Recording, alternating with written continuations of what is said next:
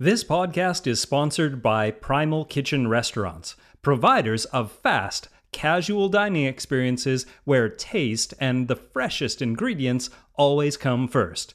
To learn more about franchise opportunities, visit primalkitchenrestaurants.com. That's primalkitchenrestaurants.com. The following Mark's Daily Apple article was written by Mark Sisson and is narrated by Brock Armstrong.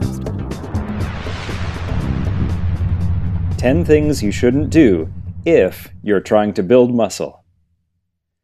While it's important to think positive and focus on all the things you should be doing to achieve your goals, it's equally important that we focus on the things that interfere with our goals and remind ourselves to avoid doing them.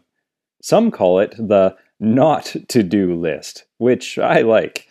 Many of the behaviors on this not-to-do list are deal breakers, so it's arguably more crucial we identify and curtail those that apply to our lives. But that's hard. These are behaviors we might already be doing. Heck, they might be bad habits we've developed or biases we've internalized. And so, before adopting good behaviors, we should clear out the bad ones. Otherwise, we're just pissing in the wind. What are some things you shouldn't be doing if your ultimate goal is to build muscle? Well, number 1, skip sleep for a late or really early training session. It feels good to make that late-night Facebook post about the weights you just lifted or brag about your 4:30 a.m. wake-up call for a CrossFit class. It looks impressive. That is true dedication, right? Except that you're not building muscle in real time as you hoist that bar off the floor. You build muscle by recovering from your training session, and sleep is where we do most of our recovery. Sleep is where everything good happens. Sleep debt actively inhibits muscle recovery and hypertrophy, and promotes muscle degradation. Sleep deprivation increases cortisol and reduces testosterone. For optimal muscle building, the former should be lower and the latter higher. One older study found that total sleep deprivation increased urinary excretion of nitrogen, which could be indicative of muscle breakdown and loss of lean mass. Sleep is almost everything. Number 2, sacrifice form just to increase the weight. For 2 reasons. First, poor form will inevitably lead to injury on a long enough timeline, which means you won't be lifting at all and your muscles won't be receiving any stimulus. And second, poor form is a shortcut, often curtailing your range of motion and limiting the amount of work your muscles are actually doing. If it's easier, you're not actually exposing your muscles to the work they need, and you think you're giving to get stronger. You'll still gain muscle with bad form, but it won't be as effective as the weight would indicate, and you'll eventually hurt yourself. A perfect example of this is the perceived dichotomy between the front squat and the back squat. Although back squats allow you to lift more weight, they're often harder to do right. And a recent study suggests that doing the front squat, which many find to be a more intuitive lift, with a lower weight can be just as anabolic as doing a back squat with a higher weight. Number 3, speed through the eccentric phase, i.e., drop the weight. Everyone focuses on the concentric phase of a lift, the lifting of the bar off the floor in the deadlift, the press upward during the bench or overhead press. Even the generic term lift implies the primacy of the concentric phase. But there's evidence that the eccentric phase is just as important for hypertrophy and strength gains. A 2014 study showed that training emphasizing the eccentric phase resulted in extremely high post-workout biomarkers of muscle anabolism.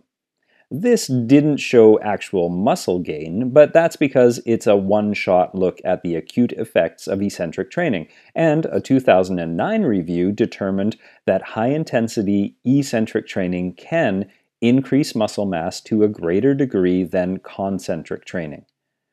You don't necessarily have to lower the weight as slowly as possible, but lower it with control. Don't let gravity do the work for you. Resist it. Number 4, stick to the ideal routine even if it's not working. You're doing everything everyone says to do. You're squatting and pressing 3 times a week, deadlifting once, and learning how to power clean.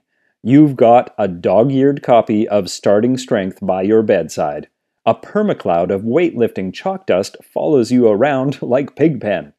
For most people, this kind of dedication builds muscle. Barbell training works wonders for most people, provided they do it with the right form and intensity.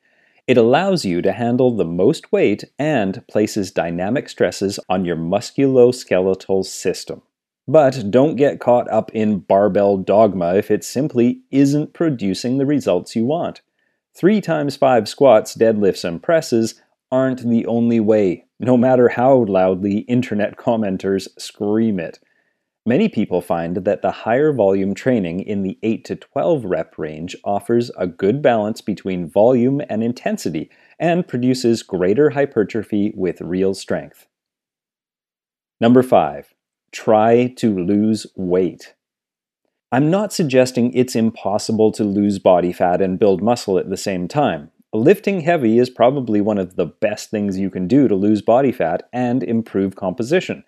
It's certainly doable, if a bit more difficult than focusing on either alone. But when your primary goal is gaining muscle, losing weight is really hard. For one, muscle weighs more than fat, so if you're successful in gaining muscle, you'll likely gain weight. 2, gaining muscle requires caloric excess, which makes losing weight really hard, if not downright impossible. So, if you're successful at losing weight, you won't gain much muscle, and if you're successful at gaining muscle, you won't lose weight. The two are not compatible. Number 6, train for endurance. Large muscles are just energetically and kinetically costly for endurance athletes. They're really difficult to develop on the training schedule that's required for a serious endurance athlete. The training needed to get really good at endurance work crowds out any chance you'll have to train the weights. There simply isn't enough time in the day or the week to train for and recover from both muscle hypertrophy and elite endurance performance.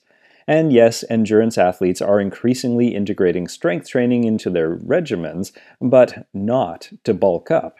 They're lifting weights to improve their sport, become more resistant to injury and wear and tear, strengthen their connective tissue, and get stronger overall. Number 7, spend hours in the gym doing every exercise. Building muscle requires dedication, consistency, and getting in there and doing the work even when you don't feel like it. But that doesn't mean you have to spend 3 hours killing yourself at the gym. You don't have to hit every muscle group with 5 different exercises. You don't have to do donkey calf raises. You don't have to do pull-ups, chin-ups, and lat pull-downs. In fact, trying to do too much can cause overtraining, which is counterproductive to actually gaining the muscle. If every training session is an hour-long affair, you'll start making excuses not to train that day. And before long, you'll be skipping entire weeks and wondering why you never feel like lifting. You've set the bar too high to stick to the routine. Very few people can consistently train for 3 hours a day without hating their lives. You're probably not among them. Number 8. Ignore other forms of physical activity. If you want to gain muscle, then yes, your focus will need to be strength training. But I caution against strength training to the exclusion of everything else. I don't have much hard science backing me up here. It's more of an intuition born out of years of seeing people fail and succeed. But it's the folks who do things other than strength training that often have the best physiques. They're playing frisbee or paddleboarding. They're hiking and sprinting and slacklining. They're challenging their bodies and minds and muscles in different ways. They're taking time out of their lives to have fun and simply enjoy the body they're diligently creating in the gym. Everything in life must have balance. I've yet to see a counterexample. Have you? Number 9, do high-rep conditioning workouts like P90X. If you just want to lean out and build stamina and the capacity to withstand great physical discomfort, programs like P90X work well. Those are high-rep, low-weight workouts that never seem to end.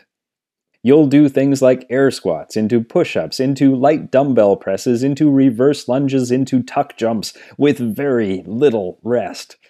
If you ever go down to the local park, you'll see hordes of people doing boot camp workouts that look very similar, and all these will make you tired and sore the next day, and you'll get fitter and better conditioned. But to build muscle, to gain lean mass, these are not the programs you want to be doing. And finally, number 10, do post-workout cold water plunges.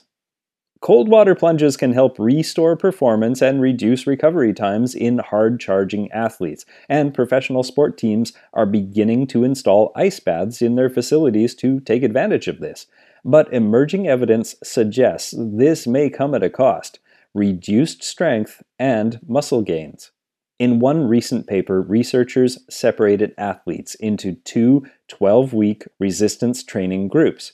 One group sat in cold water for 10 minutes after training. One group practiced active recovery for 10 minutes after training.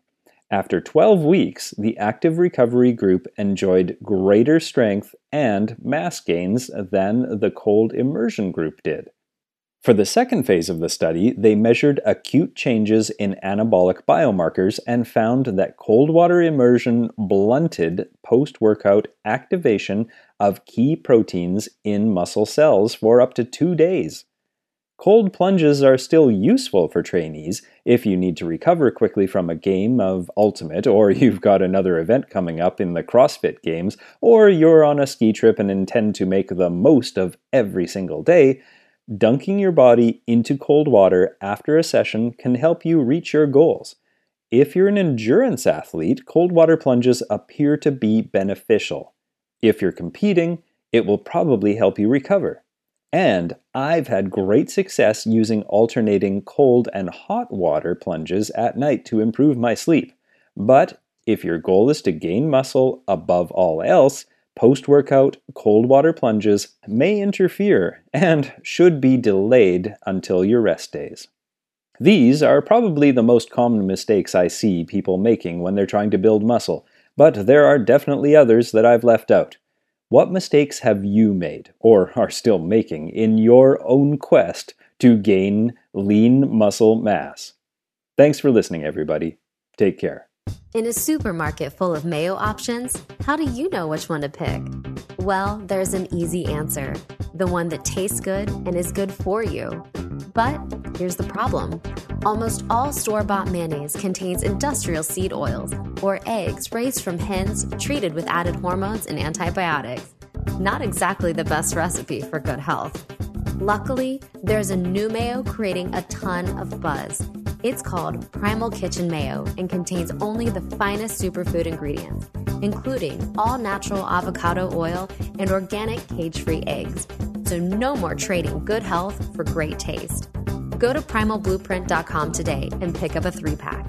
As an added bonus while supplies last, enter the code FREEBOOK at checkout to receive a free copy of Mark Sisson's Healthy Sauces, Dressings, and Toppings Cookbook with any 3-pack mayo order.